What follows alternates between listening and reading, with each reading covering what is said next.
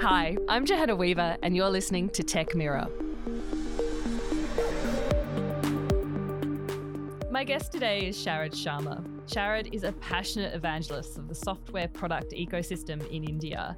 He's held senior leadership positions in a myriad of tech companies in India, but also in the US. And back in 2013, he founded a non-profit think tank called iSpirit. We're going to talk a lot about iSpirit in the course of the conversation today. I was lucky enough to meet with Sharad when I was in Bangalore earlier this month, and I just had one of those absolutely fabulous conversations that I just had to invite you onto the pod, and I'm so delighted that we were able to make this happen. So Sharad, welcome to Tech Mirror. Happy to be here. Thank you for inviting me. Thank you. Now, we start by asking all of our guests the same question, which is, what was the first interaction that you had with the internet or perhaps with computers? And one of the things that really stood out to me when I was looking at your CV is that you have, in 1984, you started India's first student microcomputer club. I don't want to date myself, but that happens to be the year that I was born. So I very much have dated myself.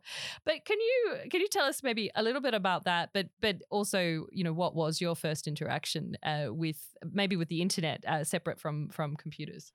Yeah, so I'm 1964 born, so I was 20 years old. I was doing that engineering, a 4-year kind of an undergraduate program. And this was the time when all these computers were kind of they were beginning to capture the imagination of the young people at that time. And there was an operating system called CP/M. Our engineering school had only one small machine. And then we said, hey, that's not sufficient. Let's get more. So we created a club. We found public money to get us more of those machines. And we started kind of coding on them, just playing with them. And many of your listeners may not know that CP/M went on to become fairly popular. They had over 200,000 licenses at that time. It was from California, not what Silicon Valley is, but further south in Monterey area. Digital Research was the company, and a very charismatic guy used to run it. And believe it or not, when Bill Gates had conversations with IBM, when IBM was looking for an operating system, he pointed them to CP/M. Huh. And the history is that IBM would have tied up with CP/M, but Digital Research refused to sign a non-disclosure agreement. So the deal fell through. And in its place came MS-DOS. And MS-DOS was, inspired, I won't say copied, but inspired by CP/M. So all this, was happening. I mean, of course, we didn't know all this, but that was the history.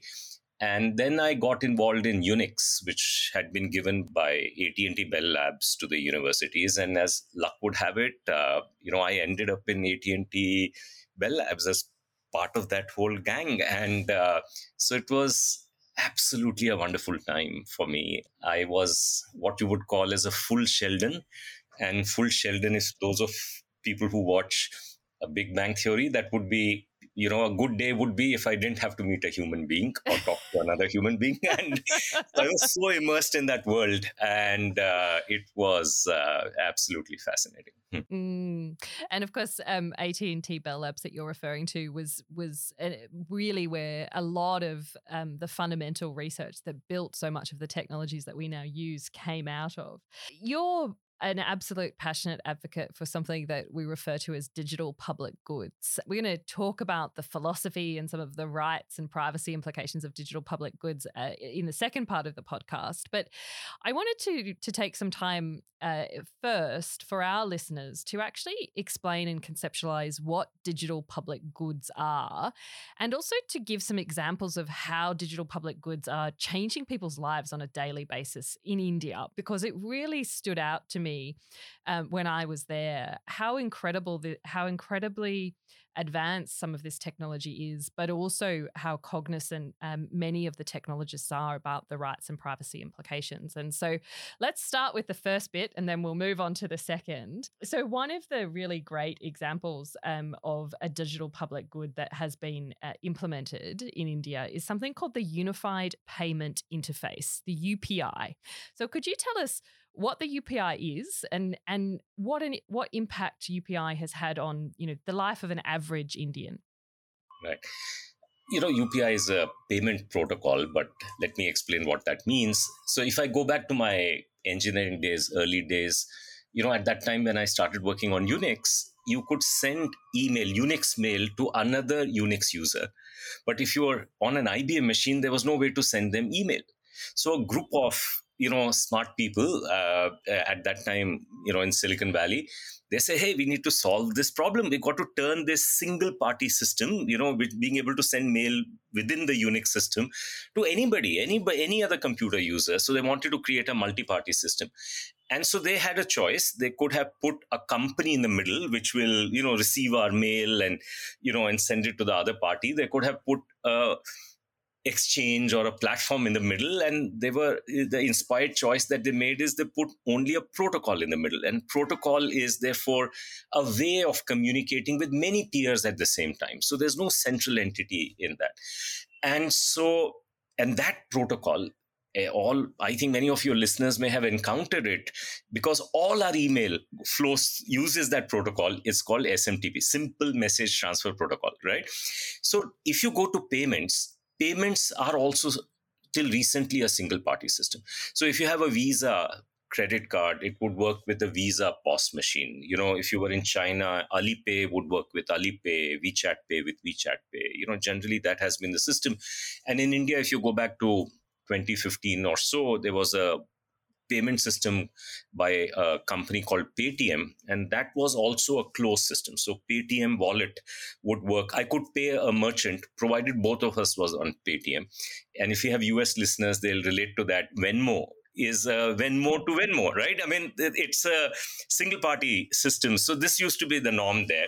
And we needed to kind of we were trying to crack payments, and we said, hey, why not do what was done with email in mid-80s, and we decided to put a protocol in the middle, and that protocol is called UPI. And I think, as you know, success requires luck.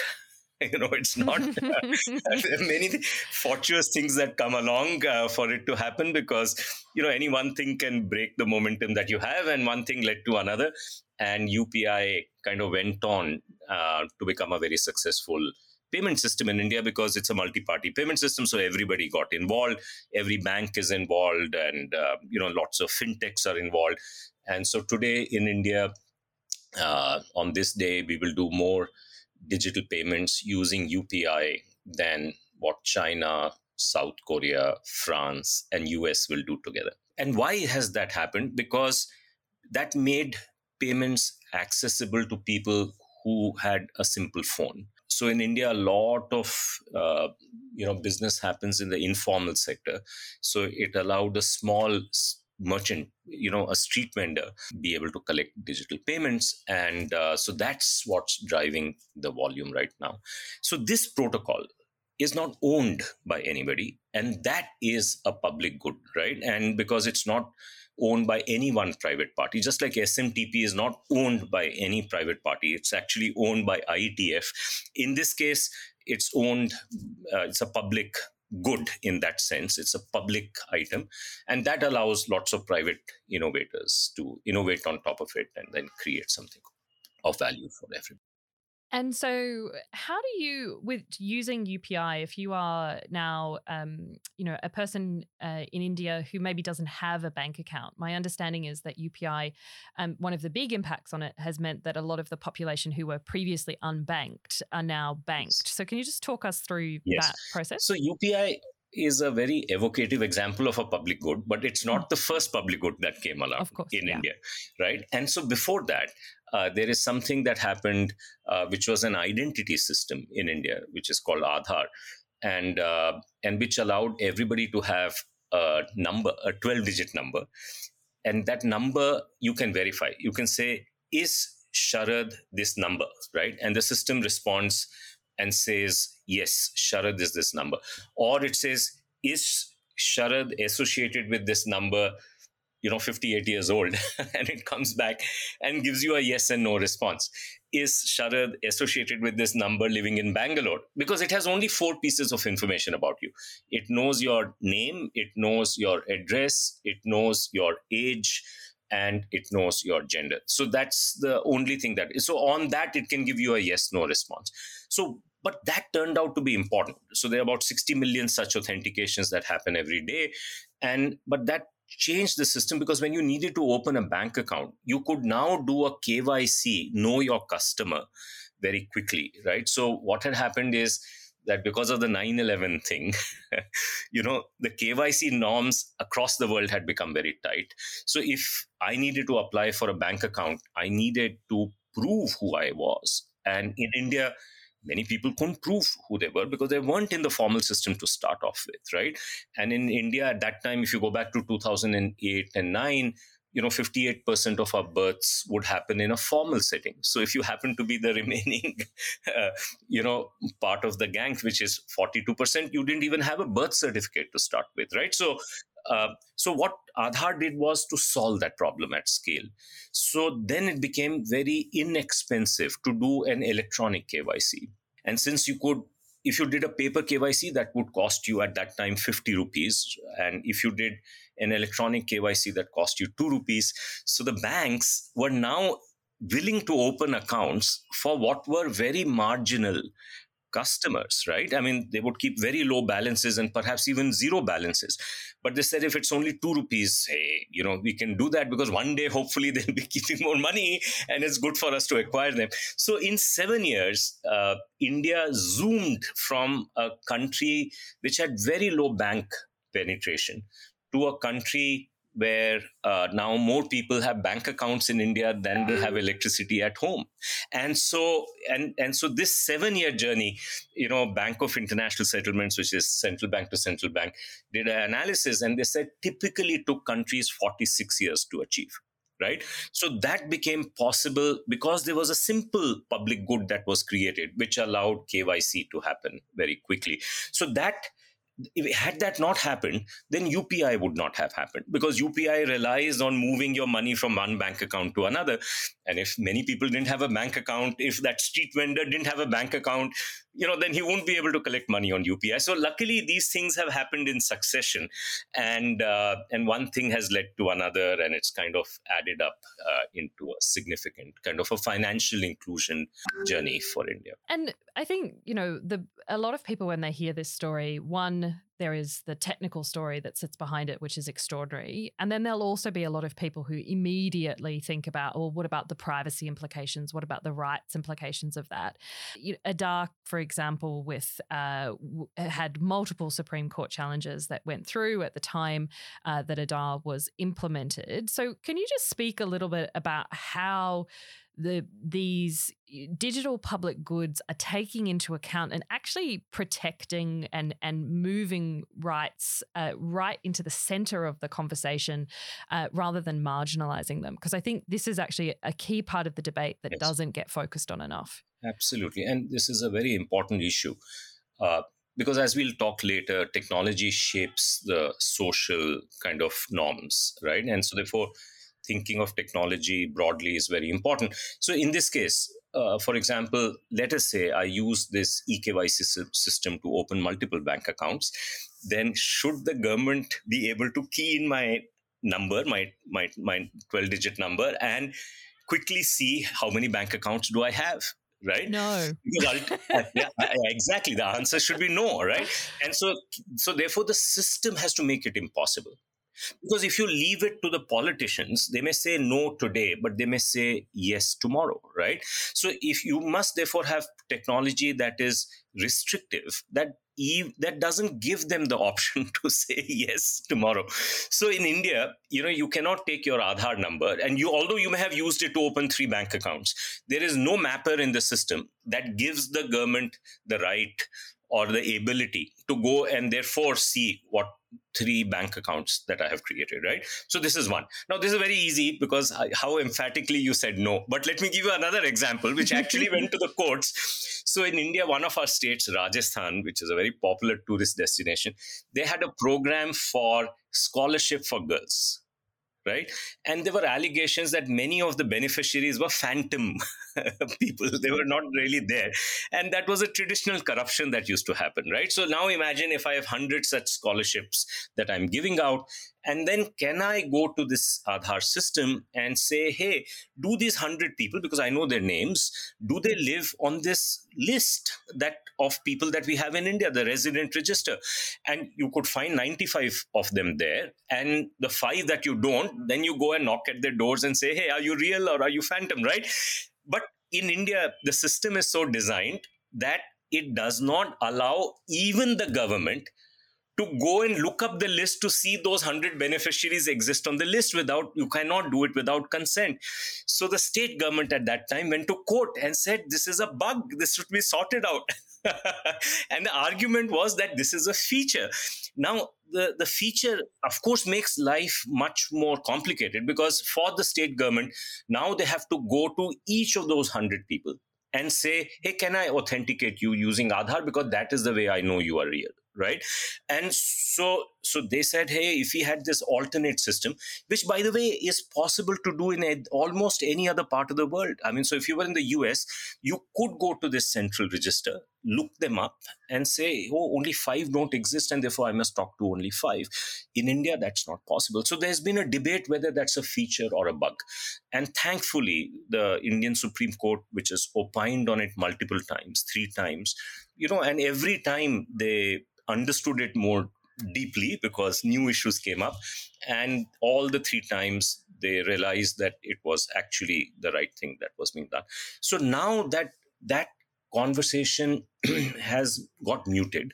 Why has it muted? Because all these issues, I think in a democracy, they got aired, they were discussed, they went to the courts, and the Indian Supreme Court opined on it. And in the process, they actually ended up doing something very, very useful. One of the useful things that they did was that this privacy ability that is built into Aadhaar, it should not be available only in this scenario. And it should be a fundamental right. So they gave a 9-0 judgment there was a Supreme Court bench, and 9-0 things are Never almost happens. impossible Yeah. to turn around. And I think India became the first country where privacy was then established as a fundamental right. Now, it has yet to be incorporated into law, because the Supreme Court instructions were this has to be now formalized into a law that is in compliant with their judgment. And then they formed a committee, and there's a draft, and that draft, the legal process will resolve itself, hopefully, in the next few months. But even if it doesn't, you can't have a law that is going to violate the fundamental right as expounded by the Supreme Court. So I think that has put India on a good wicket as we go forward. Yeah, and I think it's so, when you explain that, it's actually kind of the opposite of what people initially think when they hear about digital identity or online payments. What has actually happened through the Indian system is that, if I was to articulate it very simply, the difference of the Indian approach to the approach in the US or other places, in India, you're building the technology to protect the privacy, whereas in a lot of other places, we're relying on regulation and policy to bring the privacy. But what the side effect, which is extraordinary through this, through the Supreme Court cases, in India, the Supreme Court is the highest court. In Australia, it's the High Court, is that you've actually taken a technical solution that delivered privacy from an online perspective, and then had that right be extended offline. And there are 2 side effects of this, Johanna, I think, which are good learnings. One is it puts the public technologists squarely in the position of saying, hey, you're not a law into yourself. If you build public technology, you have an obligation, to the civil society, right, to prove it to them. There's no reason for them to believe it. Yes. Just because you're Trust me saying doesn't it, cut it. right? Yeah. Yeah. Right. And I would admit all of us were in this camp and saying, hey, don't you know how good we are at this? Yes. Yeah. And then we went through this exercise, and then we realized that now anything that we build, we have an obligation to educate, explain, put it out into the open. And the earlier you engage, the more trust will be built, right? So that's number one. Number two, it allowed India to do de novo digital policies, which very few countries are able to do. I'll give you an example. So in the case of COVID, for example, right, India managed to provide 2 billion vaccination doses in essentially 1 year, right? And they were all free because they're offered by the government to everybody for free. But you had to obviously sign up for it, take an appointment, and then go, and then obtain a digital certificate, which is authenticable. So in my certificate, there's a barcode that anybody can read, and it will go to the backend to tell you whether my certificate is authentic or not authentic, right? So for this whole process to work out, the only way to get this scale of 2 billion vaccination doses, which is two kind of doses for almost every Indian, was to do it as a purely digital process. Now, had you gone back in time, if you went back 5-6 years, even I would have argued that taking a purely de novo digital process would exclude lots of people. But the journey of India is such now that conversation is not a material conversation, because now people have a lived example of everybody getting a vaccination, but only by engaging with the system in a digital way, right? And sometimes they don't do it themselves. They have a younger person in the family to do it. They'll have a para nurse. They call ASHA workers. So there's an assisted model, but nevertheless, it's a purely digital model. And that, I think, is very important, because now if you think of it, then if you can apply that to many other areas, for example, education or other parts of health, then it opens up the doors to scaling good things out quickly, which would have been impossible in the old model. And especially when, I want to be clear here, we're not having a conversation that is unbridled techno optimism. This is actually really a conversation that is grounded on these technologies have rights and obligations built into the way that the technologies work, so that you can't actually violate privacy when you're using these technologies. And that is a real game changer.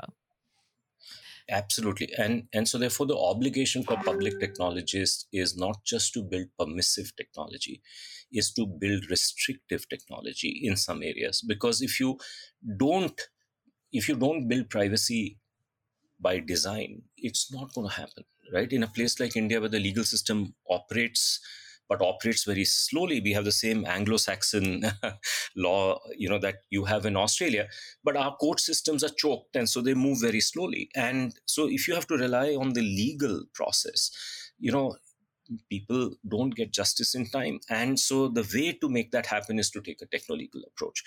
And therefore, there's an obligation on public technologists to think of their obligations to society in a new way that was not happening before. Yeah, and Jamie Susskind, who we interviewed on a previous episode of the pod, describes this as software engineers are becoming social engineers, and so taking on that obligation.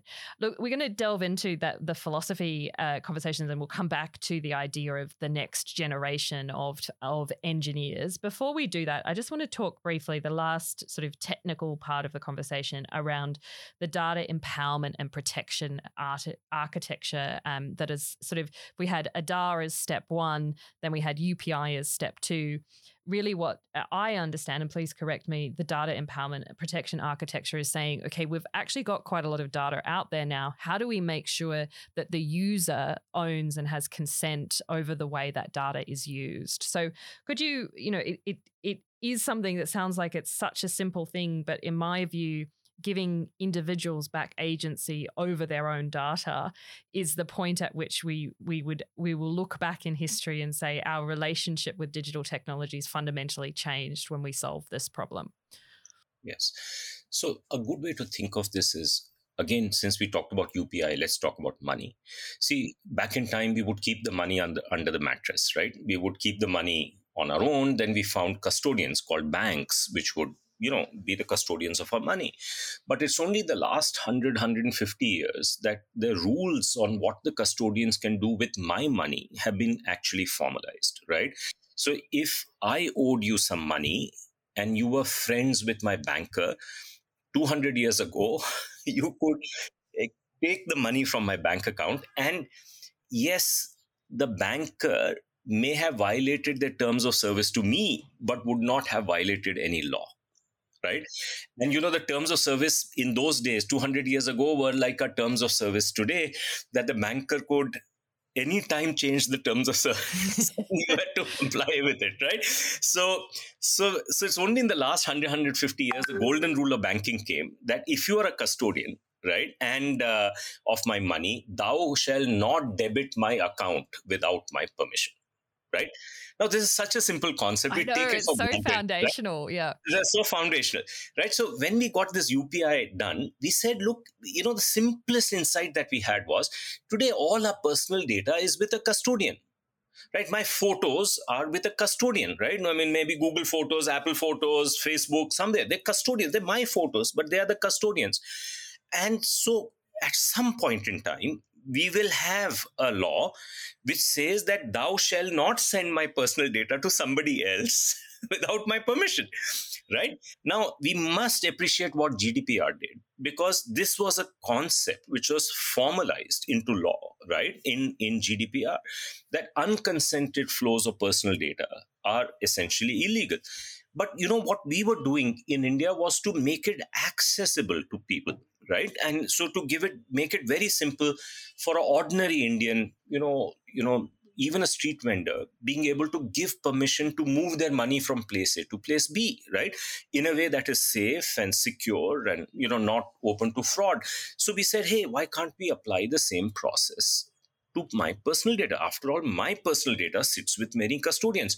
Some of it is with my telecom operator because they know what cell towers I visited. Some of it is with my bank because they know what is the transactions that I've had. Some of it is with my health providers, and so on and so forth. So if that is all my information, can I not put a protocol in the middle that would allow for this to go to whoever I want to send to, right? And anything other than, and it can only be done without consent. So the innovation that happened, before I go to the technical innovation, which is DEPA, the Data Empowerment and Protection Architecture, that's the protocol. But the innovation that we had was that we said that this person who collects the consent should be a fiduciary of the data subject. The data subject is the individual, right? In other words, cannot work for the custodian of where my data was sitting, because then may be bribed to ask for a very broad consent, or cannot be a business partner of where it is going, right? And so if you can now make sure that this consent collector is by law my fiduciary, right? Representing and is the individual. not allowed to have a business model that they can make money from either of those two parties, then we have a better chance of having informed consent, because I have an agent who has been created to work for me so that I can give informed consent versus uninformed consent, right? So this is number one. Number two is, I will, in this early learning process, give uninformed consent, because I'll make mistakes, right? So I should be able to revoke my consent without any problem, right? I mean, I should be able to go back and say, sorry, I gave you consent that for the rest of my life you can look at my bank account information, but I've changed my mind. I don't want to do it anymore. And it should be as easy to revoke your consent as possible. And then we must not go for broad consents, because broad consents, are meaningless, as you know, and then they should be granular in nature. And then built into what we earlier talked about, there should be logs which are auditable, right? And furthermore, because I may not have fully understood consent, when my data moved, tell me that my data has moved, because then that will prompt me again to say, hey, I made a mistake. I didn't realize this is what I was signing up for. I can go back and revoke it now.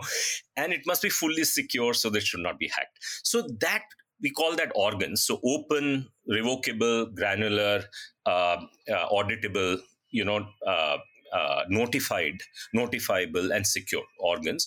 And that became the design principles for the DEPA system. And the DEPA system then became a public protocol. People can go and look at it at depa.world. And and the idea is that anybody can use it. And then we had to now go back and convince some sector of the economy to bring this to life.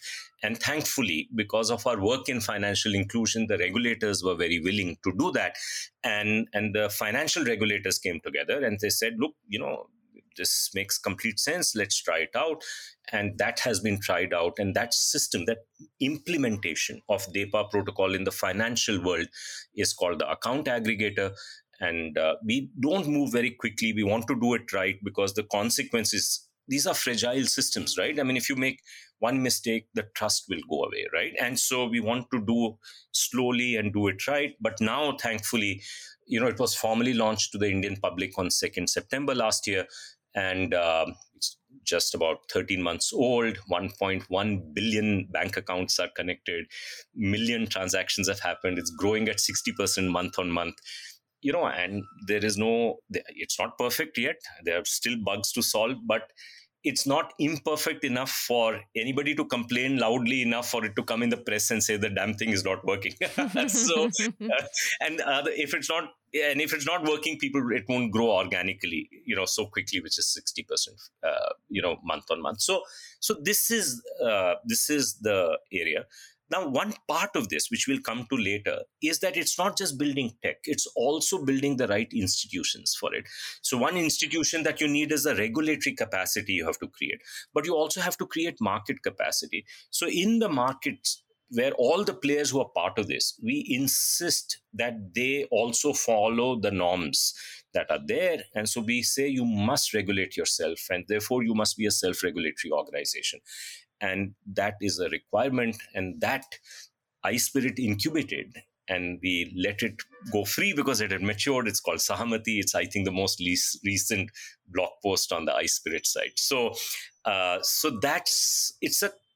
you can see, it's not just tech thinking, it's tech, regulation, market, all the three coming together. That will bring this to life. Yeah. And so, I mean, there's a few things there for us. One, for anyone in Australia listening to this, it's not dissimilar a concept to the consumer data right, which we are looking to expand in Australia. We have a consumer data right over energy, and it's looking to expand into other sectors, but it's actually far more mature in its progression in India.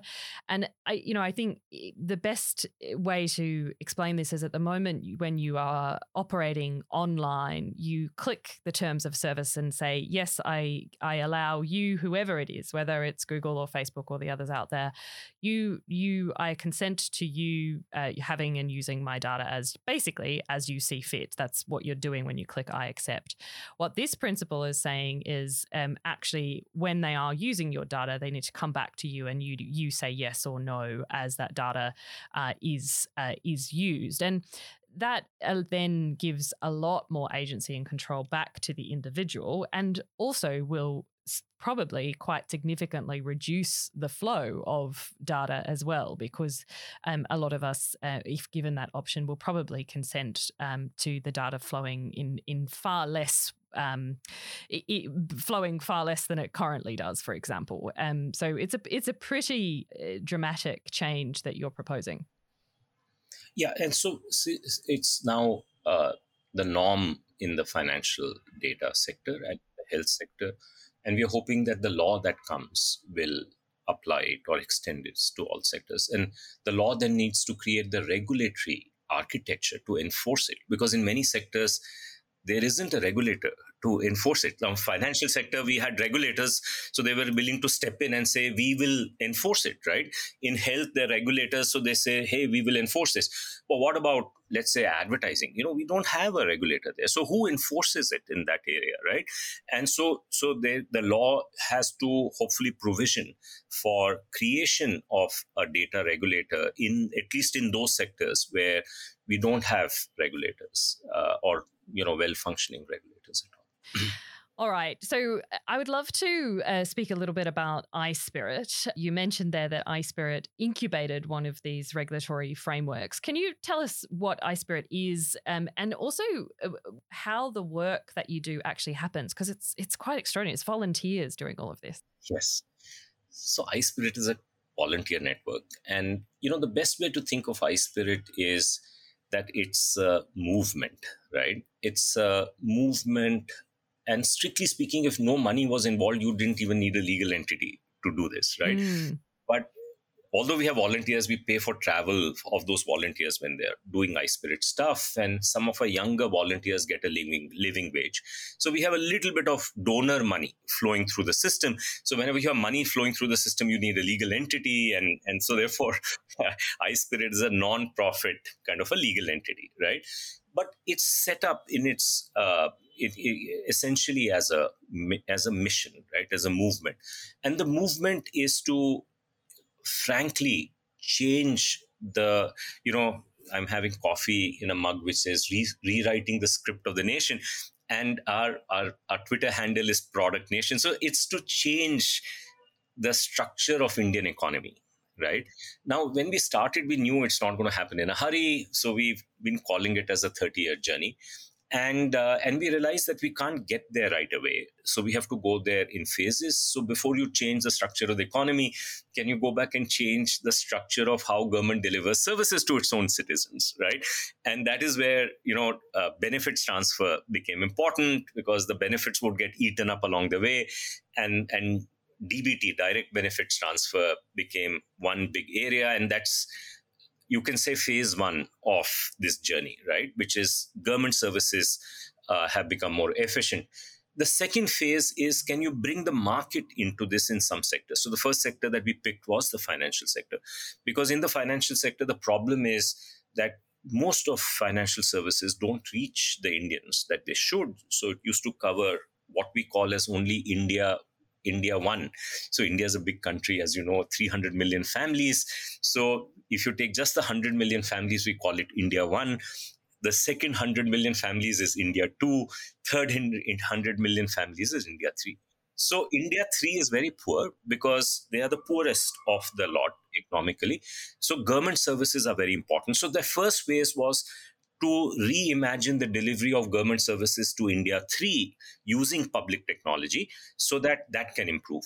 And then once that came under control, then the focus was, what can we do? India 2 is a market. And there is a Michigan professor who had a lot of influence on us.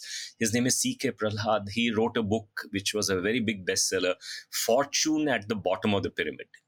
And so we said, yes, the India 2 has the potential to be market players, but they're going to buy things in small sachets. They have to be inexpensive. Small sachets should not mean high margins. So how can providers service them, in a way that is profitable? Because that's the way it'll all happen. And that required the same thing to do, which is to build public tech to enable them to make it come to life, right? So we picked a street vendor. You've seen the slide called Rajni slide that is there. So we said, okay, let's work for her for the next 10, 15, 20 years, because, we want her to become a market participant in a way that she is not in a seller's market. So if she wants a loan today, she has to go and beg for a loan. What can we do so that now all these lenders are making a beeline so she can actually pick out the best possible loans? But they would do that only when many other things came together, including public tech and policy.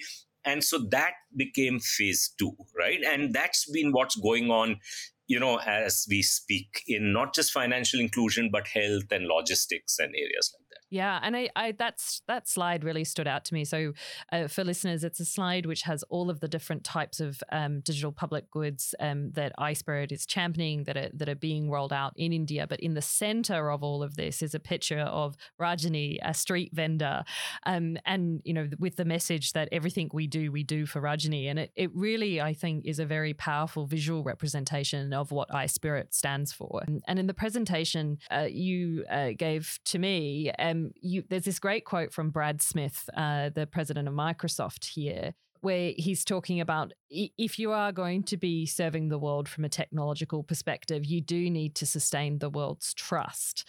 But we're currently in a world where Americans don't really trust technology from China. The Chinese don't trust technology from the US, but most of the world trusts what comes from India. And so I think that this is something that really also resonated to me when you were speaking about that. And I just wonder if you can touch a little bit on the geopolitical drivers of tech development in India. Yeah, so he was visiting India, and this was, I think he made this quote on the last day. And I think it was influenced by something called MOSIP, MOSIP.io, right? So what had happened is, see, it had become clear to us that although the Aadhaar system works well, ultimately it's owned by the government. There isn't much trust in government to government. So for example, many countries want their own GPS-like system because they're worried that, if they're not in the good books of the US may weaponize that system and may switch it off in their area, right? So what has happened in the last 10 years or so, particularly, the governments have weaponized lots of systems that were government systems, so-called public goods. So people don't want to take on this stuff. So in India, we have electronic voting machines. They work very well. But if you give it to another country, they have this sense that maybe the Indian government may influence our elections, right? Now, of course, you can tell them it's all open. You can go and inspect it, right? But very few countries actually have the capability to inspect it. I'll give a small story, and maybe some of your listeners may appreciate it. There is an open source, object-oriented database called MongoDB, right? Now, it's a very good database, but CIA invested in the company that created it. So in India, there was a big uproar when one of these public systems was going to use it. They said, how can you use something that has CIA money in it? Right? Now, in India, people, technically respected people, and one of them is a professor in one of the IITs. His name is Professor Rajat Mona. So they formed a committee. He looked at it. He assembled a team and he said, no, it doesn't matter. Maybe they have invested, but we can understand the open source code and we can be fully satisfied that there's no risk in using it. So we were able to use it. But many other countries won't have Professor Rajat Mona's and that kind of capability to analyze it. So for them, it is better to not go with something that has lineage that is suspicious, right? So what has happened here is that lineage has become very important because a lot of open source is corporate open source. A lot of open source is billionaire open source. So, for example, Bill and Melinda Gates Foundation has an open source payment solution called Moja Loop. Can you just explain for listeners who maybe don't have the technical background what open source actually is? So, open source means that if you have a piece of software that you're going to use, it's not a black box. It is available to you and you can inspect the source code and, in fact, modify it, right, without problems. And in fact, you mentioned, one of your earlier guests, and he in the podcast mentioned Code 2.0, and that comes from Larry Lessig. And Larry Lessig created the legal framework for all this to happen in a sensible way, and that's called GPL. And there are many other license mechanisms to do that. So if I'm a user of that software, I can not only inspect it, I can also modify it, to suit my needs. So I am not at the mercy of somebody else. There's no trust me element to it. If you want to, if you've got the skills, you more can. Trustworthy, right? Exactly. Now, in the hands of a very informed user, this is good enough, right? But most countries don't have the technical capabilities to do that. So then for them, the proxy is that are the custodians of this trustworthy, right? So in India, what we realized was that if you wanted our identity system, which was working very well for India, if you wanted other countries to use it, it needed to be parked in an educational institution that was itself trustworthy, right? So we parked it here in Bangalore in a place called IIIT Bangalore, in whatever it's called, Indian Institute of IT Bangalore, and very well regarded. And on top of it, right from the beginning, we created an international advisory council which would oversee and examine everything that was happening right from day one, right? And what they were producing is furthermore open source, right? So when many things come together, then this becomes trustworthy. Simply making it open source is not enough, right? So lineage becomes very important. And ironically, the most trustworthy public goods in the world come from IETF, and I know you are a fan of I IETF as am well, Internet Internet Engineering Engineering Task Task Force. Force. And what is it? It's just a collection of volunteers, right? So we've come to a point where a collection of volunteers, if they are do-gooders and they have won the trust of society, they can be trusted as good custodians. Educational institutions can be trusted as good custodians. For example, I'll give you another example. There's a district health information system, which is also open source. And it's very widely used across the world. In India alone, 16 states use it. But that comes from University of Bergen in Norway, right? And so that gives people the confidence that these academics are not mercenaries, right? They're not doing it, for making money, and they would be good custodians. So lineage is very important. And what Brad Smith is saying is mostly in the context of where we have started to get the lineage right. So our thing is that it's not only important to build digital public goods, but it's also to build them in a way that their governance, their custodianship, their lineage, it creates long-term trust in them. And that often means not having it with the government, and not having it with billionaires, and not having it with market entities, right? And having it either with a volunteer group or having it with an educational institution. Long answer to a short question. No, it's brilliant. It's fascinating. And so, the two last substantial questions that I'd love to delve into is this concept of how do we create a new generation of engineers who understand their responsibility in building digital public goods, or public tech, as you've been referring to it, because it is a shift in thinking. And I think the phraseology that you used in the conversation we had earlier was that we need to move away from technology being values free to being values based.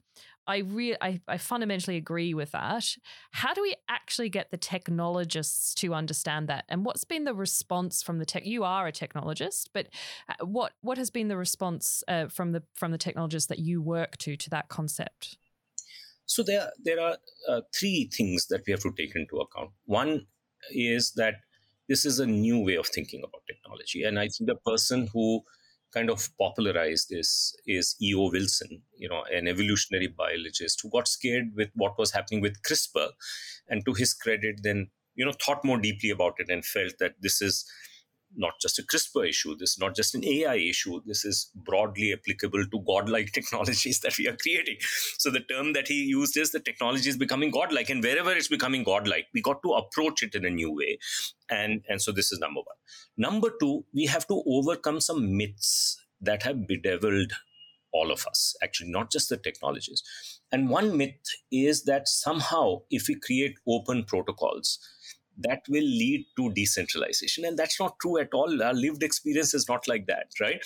And why that happened, because of a famous book called The Long Tail by Chris Sanderson, and he said less is more. The long tail will thrive and the fat tail will shrink. No, the reality is that actually, when these things happen, the long tails don't thrive that well. They do okay, but actually it's a hit market that happens, and that's what we are seeing. The few companies become dominant, few movie titles become dominant, music becomes more concentrated around a few areas, and so this is a myth that we have to overcome, that somehow, just doing open protocols is an answer to a long tail economy coming up, and that doesn't happen. The other myth that is very important for us to overcome is that small suppliers like open networks. Now, this is very counterintuitive, right? So in India, there's an airline that has come up recently. It's called Akasa Airline, right? So if they go to an online travel agent, the online travel agent will show that option if you want to travel. But, the consumers will not pick it up because they don't know that airline well. So they have to advertise. And for them, easier thing to do is to convince the online travel agent to do the advertising for them, right? To promote them. When they show 3 options, show this as a sponsored option, right? And so the small suppliers actually don't want open networks, right? And the myth has been that small suppliers are the agents of having open networks, right? And that has never been true. And I learned this partially because of working in Yahoo R&D at one time, and also because of what Free Basics, a program that Facebook had, came to India, and we learned a lot from that. So the second part is that godlike technology first needs E.O. Wilson thinking. Second is that we have to overcome some myths that are still prevalent. The myth is that open networks or distributed, decentralized networks, are a byproduct, are an emergent phenomena of open protocols. Actually, the reverse is true. Open protocols lead to concentration, lead to monopolies, lead to, long tails being sacrificed for fat heads. And so these myths have to be overcome, right? And then comes this idea in its place, saying that then you have responsibility. Then your responsibility becomes that if you want that outcome, which is, I think we all agree, is inclusive, decentralized, and therefore barriers to entry for new players remains low over time, right? And those kind of outcomes is what you want. Then technology cannot be a bystander. Public technology has to be an enabler in the hands of the regulator to make it happen. So public technology has then 2 masters. One are the innovators who want to innovate and make this happen through the market route. And the second master is a regulator who has a responsibility for making sure that monopolization doesn't happen. So how do you build this public technology that will, kind of satisfy these 2 almost contradictory approaches: better innovation and better regulation, right? So there is an obligation on public technology. So our experience is that if you really take very good technologists, right? And if you take, let's say, 100 of them, only 20, 30 of them are interested in public technology.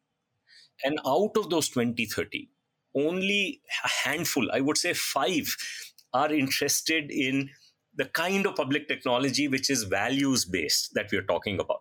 Because the ideology of technology being fully permissive in nature, right? So nuclear technology, my job is to build the best nuclear technology. It's society's responsibility to worry about amplifying good and bad use cases. That ideology is still very powerful in tech. And I would venture to say has become more powerful because the Silicon Valley companies, as they have become more powerful, they have abrogated to themselves the right to do whatever they like. Right? So they say we should not be interfered with, right? And so the technologies working in there also feel, hey, we have no responsibility, then, we should keep doing what we were doing earlier. So it's a hard thing. And I think only a fraction of the technologies have embraced this idea. And so in a way, you can say iSpirit is a volunteer network of those people, but hopefully this idea maybe 5-10 years later will become more mainstream and many more people will think of doing it this way. Yeah, and I think there are certainly companies in Silicon Valley that very clearly ascribe to that view of where the technologists were going to build it. I think increasingly there are companies and people who work within those companies that are starting to question that mentality, and that's very heartening as you start to see that coming up, whereas where you have these people who do work for big tech, for example, but who are driven by purpose. And the question is, how do we harness that? How do we grab those people, amplify them, and use the sort of collective network, which you're building with iSpirit, to actually change the technology we're building so that we're building the technology that shapes the world that we all want to be living in. Now, you have one solution actually that you're putting on the table with this, and this is around normative principles of tech design. And I should say also, I will put a link up in the pod to a great article that you wrote with a former colleague of mine, a dear friend, Henri Verdier, who is the French cyber ambassador, that touches on this, the point about the new generation of technologists. So we'll put a link to that in the pod notes. On normative principles, you're looking at building, basically increasing health access for people in India who don't currently have access to health systems. And you're saying we can do that by using technology, but as we build that technology, we must guide as we're building it, it must be built in accordance with particular principles. There's a whole set of principles. I'm not going to read them all, but just to give the listeners a sense, the principles, which I guess are kind of like the roadmap that is being given to technologists, are things like that the technology must be accessible even by the most economically disadvantaged individuals in the population, or that if you are sharing health data, it must always be under the control of the citizens whose data it is. So this approach to essentially giving the guidance to the technologists before they're building the technology, again, is something that seems so simple and so first principles, but the previous mentality, and this is what the article that you wrote with Henri talks about, is we just assumed that if we built the technology on open platforms that these principles would flow, but it hasn't. And now you're saying we need to actively build these principles into the design. So can you talk a little bit about that, but also, again, the reception? Are the technologists receptive to this idea? Yeah. So see, I think there were both places. I would just expand this to say that our belief is that, look, the fact that the regulators believed in these principles has generally been true, right? So they may not have made those principles explicit, but generally the regulators want to do the right thing, right? And at least that's been the norm. The question is, what about the public technologists and what about the market players, right? And so what we are asking for here in India is demanding from both adherence to these principles, not just the regulators, right? So our way of thinking is that we are building a playground. In the playground, there are market players, there's public technology, there is regulators who set the rules of the game, and all the three should be able to look at the same set of principles and modify. And they have an obligation, because they're contributors to this playground, and they have an obligation to contribute in a way that advances these principles, right? So technologists, of course, have to do that, which you talked about, but we are demanding the same from the market players as well. And therefore saying, how do we do this? How do you make sure this happens? Be self-regulating.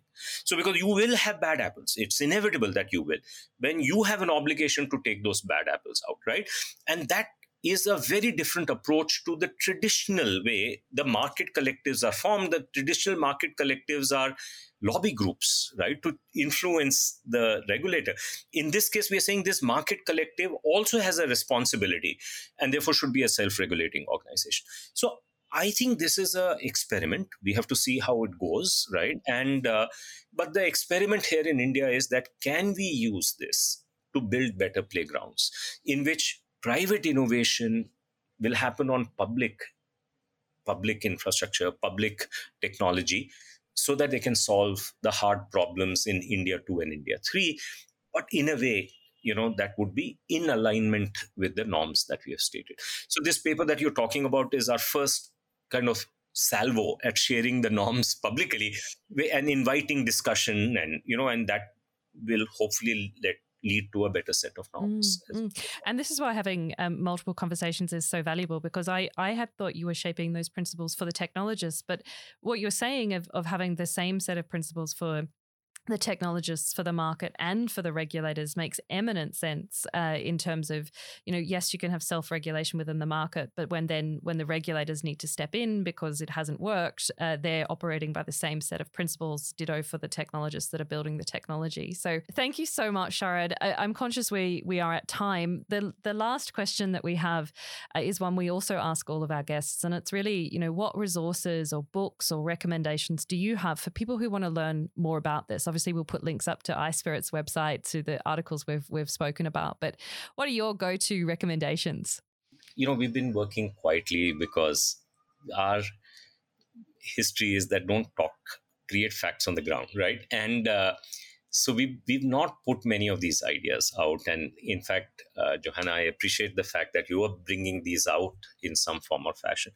Remember in the beginning, I described myself as a full Sheldon. We are not very good at communicating, right? So we need, we need to partner. And I think there is and out of this is very early, and things will come out as we go forward. Clearly, there are things happening in antitrust. Tim Wu and others are, there's a whole revolution taking place in that area, and there's lots of stuff that is happening in economics, which will underpin this, because I think the economic theory also needs to be updated, right, to provision for public goods in the way that it has not been provisioned for in the past, right? And so we had Elinor Ostrom, the 2009 winner of the Nobel Prize in Economics and the first woman to win that prize. She put this in place, but this is the start of that journey. A lot more has to happen. And Paul Romer has talked about a little bit between the role of innovation and public goods, as Elinor Ostrom talked about, but more needs to be done. So economics has to embrace this in a very big way.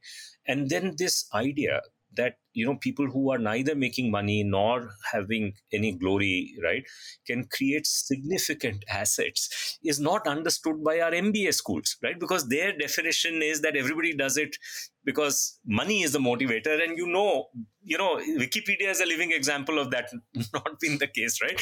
And so you don't have to go far. Linux and even Unix and many other things that India has done are a product of, management theory having to be advanced. So I think, these are the areas where we must engage, because these are the places where we have to go and talk about our story.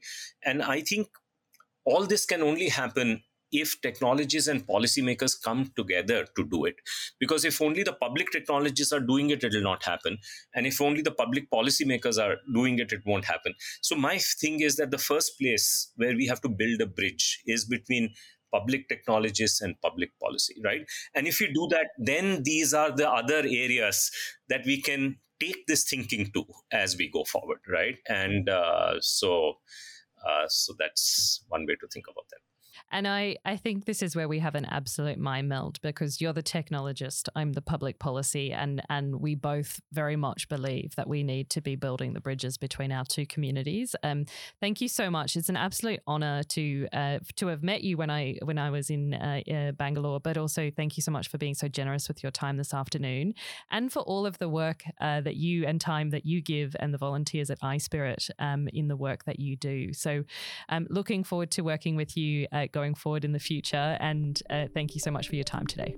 Thank you so much, Joanne. Take care. Bye. Tech Mirror is a podcast of the Tech Policy Design Centre at the Australian National University. This episode was produced on Ngunnawal lands by Jack Fox.